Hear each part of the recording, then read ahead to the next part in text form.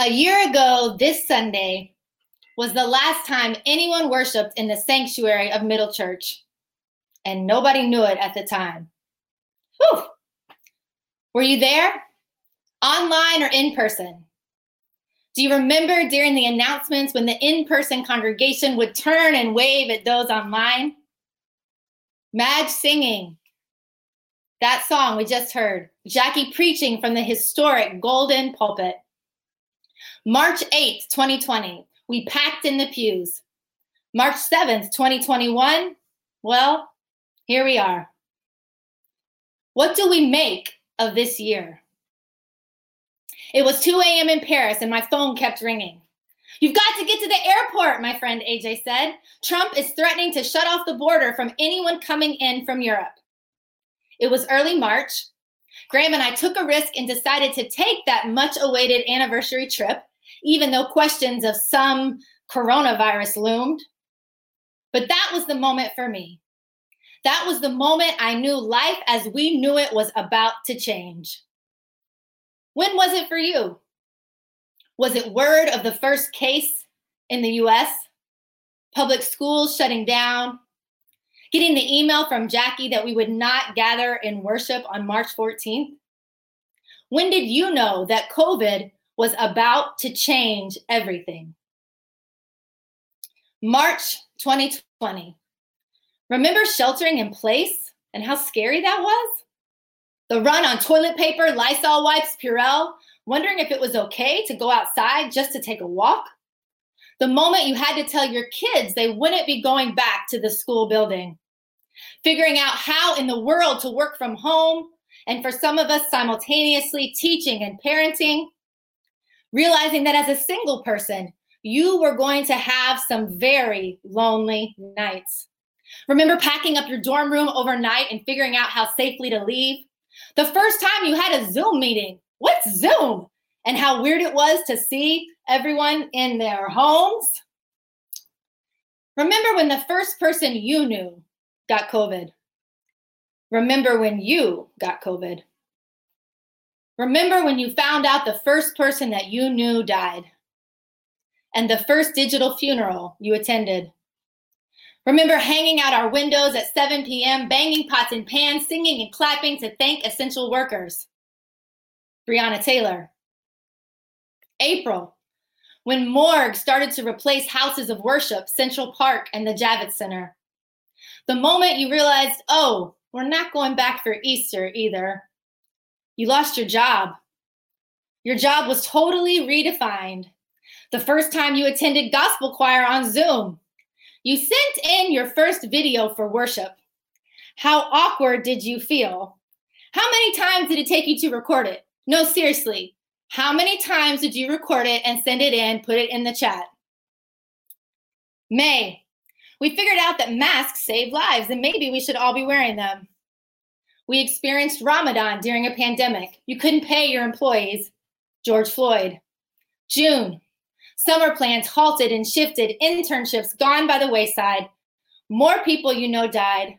More people, perhaps you, got sick. The height of racial uprising. Many of us saw one another for the first time since the shutdown at the Juneteenth vigil outside Middle. We realized that street dining was actually kind of cool.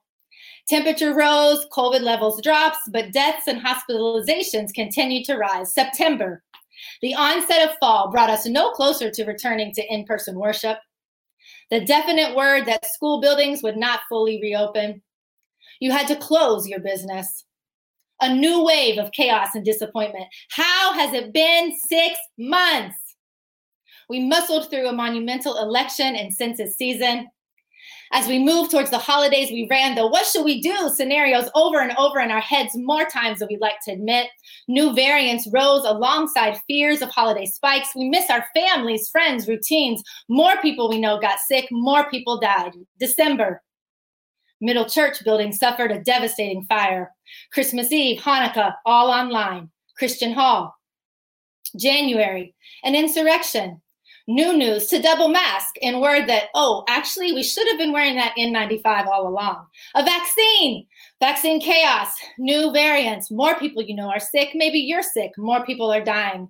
Racial, economic, and class disparities continue to be exposed. February, people are getting vaccinated, people are dying, people are sick, more people are unemployed, more people can't pay their rent, more people overcome with exhaustion and untouched grief. Purim, Ash Wednesday, online. March.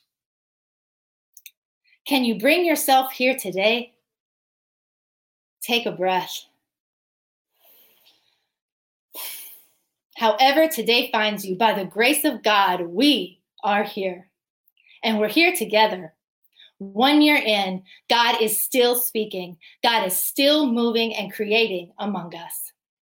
And God has something to say to us in the lectionary passage for today, found in John chapter 2, verses 13 through 16. Hear a word from the Lord now.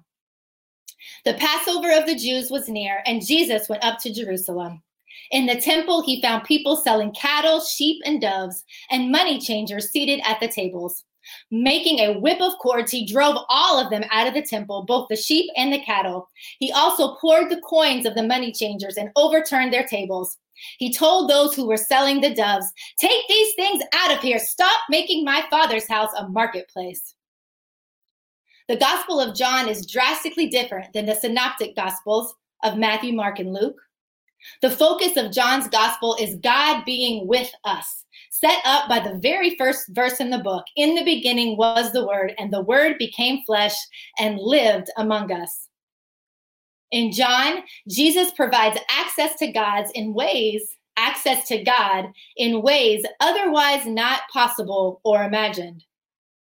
And this year, we've needed to access God in ways not traditionally imagined or accessed. Jesus arrives at the temple during the season of Passover, which means that it's an extremely busy and important time.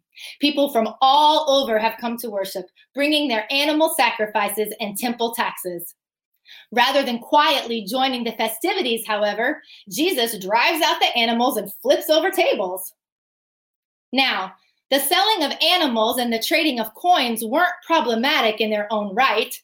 In fact, Passover required the sacrificing of animals and trading of coins for those who didn't have the appropriate currency to pay the temple tax. And yet, Jesus was very upset about something.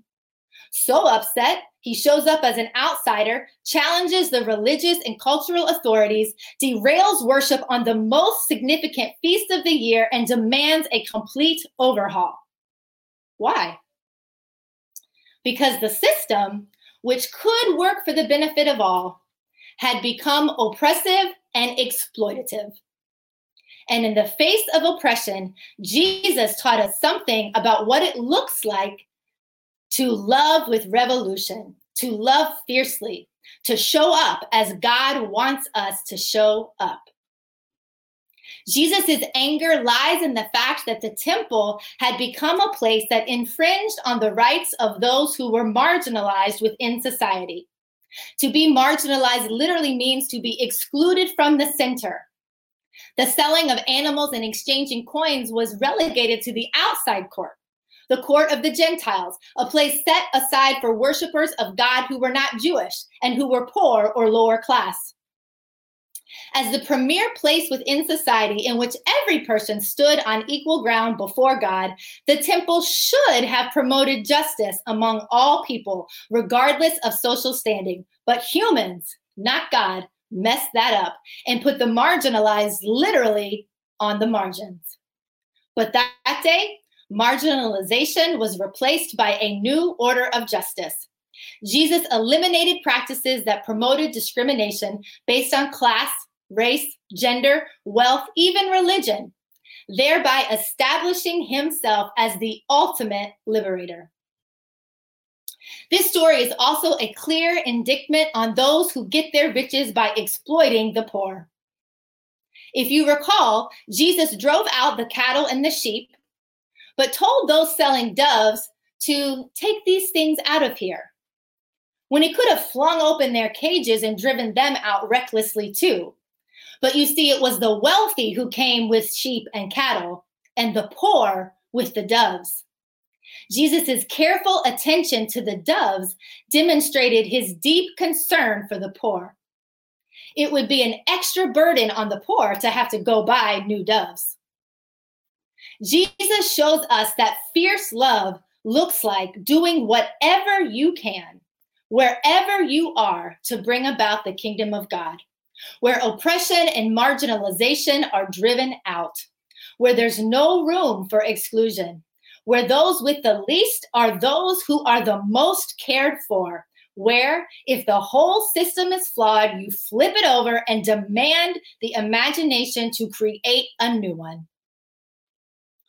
As God bears every one of us, we too are called to bring about revolutionary love on earth as it is in heaven in whatever moment we find ourselves. We found ourselves some places this year, in a year that's asked us to question everything. I want to remind you that kingdom work, revolutionary, fierce love work always happens in the neighborhood, in the flesh, in and through your flesh. That's the truth of the Gospel of John. Love incarnate showing up to each of life's moments. This year, friends, despite everything, you've been love. You've been the embodiment of God in your very own disparate places of work and life. Like Soo-young, beloved middle member and super talented graphic designer who moved to South Korea and asked, "What can I do?" who now designs our beautiful weekly schedules. Like Alan, who in the face of ageism and white supremacy shows up year after year to be with our young people, to teach them during Black History Month. Like Betty Jean, in the face of a society that doesn't value gratitude or ritual, routinely posts an invitation into a ritual of daily gratitude. Like Matthew, who in the face of economic, employment, and joy strife, turned his cardio in-person classes on a dime to digital, and as a slap in the face to capitalism, offers his classes pay what you can, so that anyone who could use some cardio or cheer is welcome.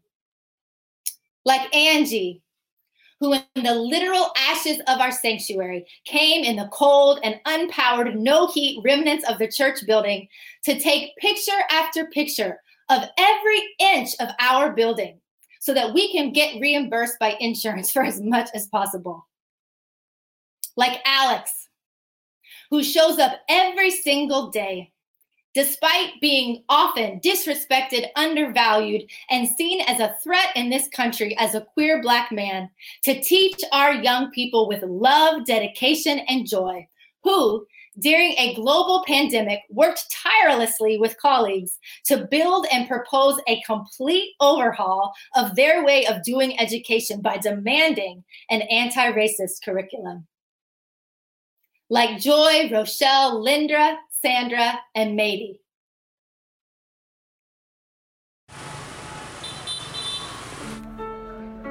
Since COVID started, since we haven't been able to practice in person, we've been able to go on Zoom. However, a number of us have been able to find ways to create community. We have gone on picnics together, and in addition, a few of us have gotten much closer. Our friendships have really bonded and become stronger.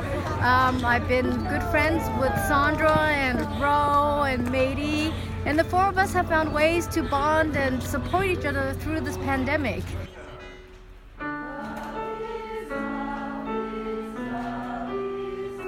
I've been a Middle member since 1996, and I joined the gospel choir in 2002, and that's where I met Mady.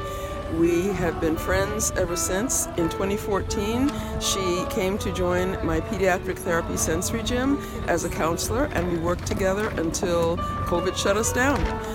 I love Mady dearly. She has and always will be a wonderful friend. I've been with Middle for at least 30 years. And my friends helped me get here to get my first shot and probably my second shortly. And we are joined in a new friendship that is different from the past. It's become a very more intimate and understanding of each other. I'm thinking about all the special things that have happened. Even though we've temporarily lost our church, we joined together and created a new group relationship.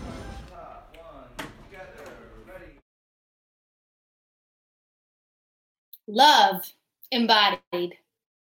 At every point in history, there will be things that need to be challenged. At every point, we will be challenged. There will be those who exploit, those who devalue, those who oppress, those who conflate religion with idolatry. At every point in history, we will need those who follow Jesus's agenda of revolution, not just reform. The beauty of John's gospel is this: God chose to localize love in human bodies. We are those bodies. In this year where love has been hard to localize, remember that you are love. And wherever you are, behind a screen teaching children, making vaccine appointments or digital sympathy cards, placing food in the community fridge, baking cookies with your kids, moving home to take care of ill parents, creating beautiful art that brings the world joy, you are love. And you have the power and the call to revolutionize this world with God's justice. In this most difficult year, you've done that. Did you see? We've done that. There will be harder days to come. The pandemic is not over. We still can't pass a $15 minimum wage.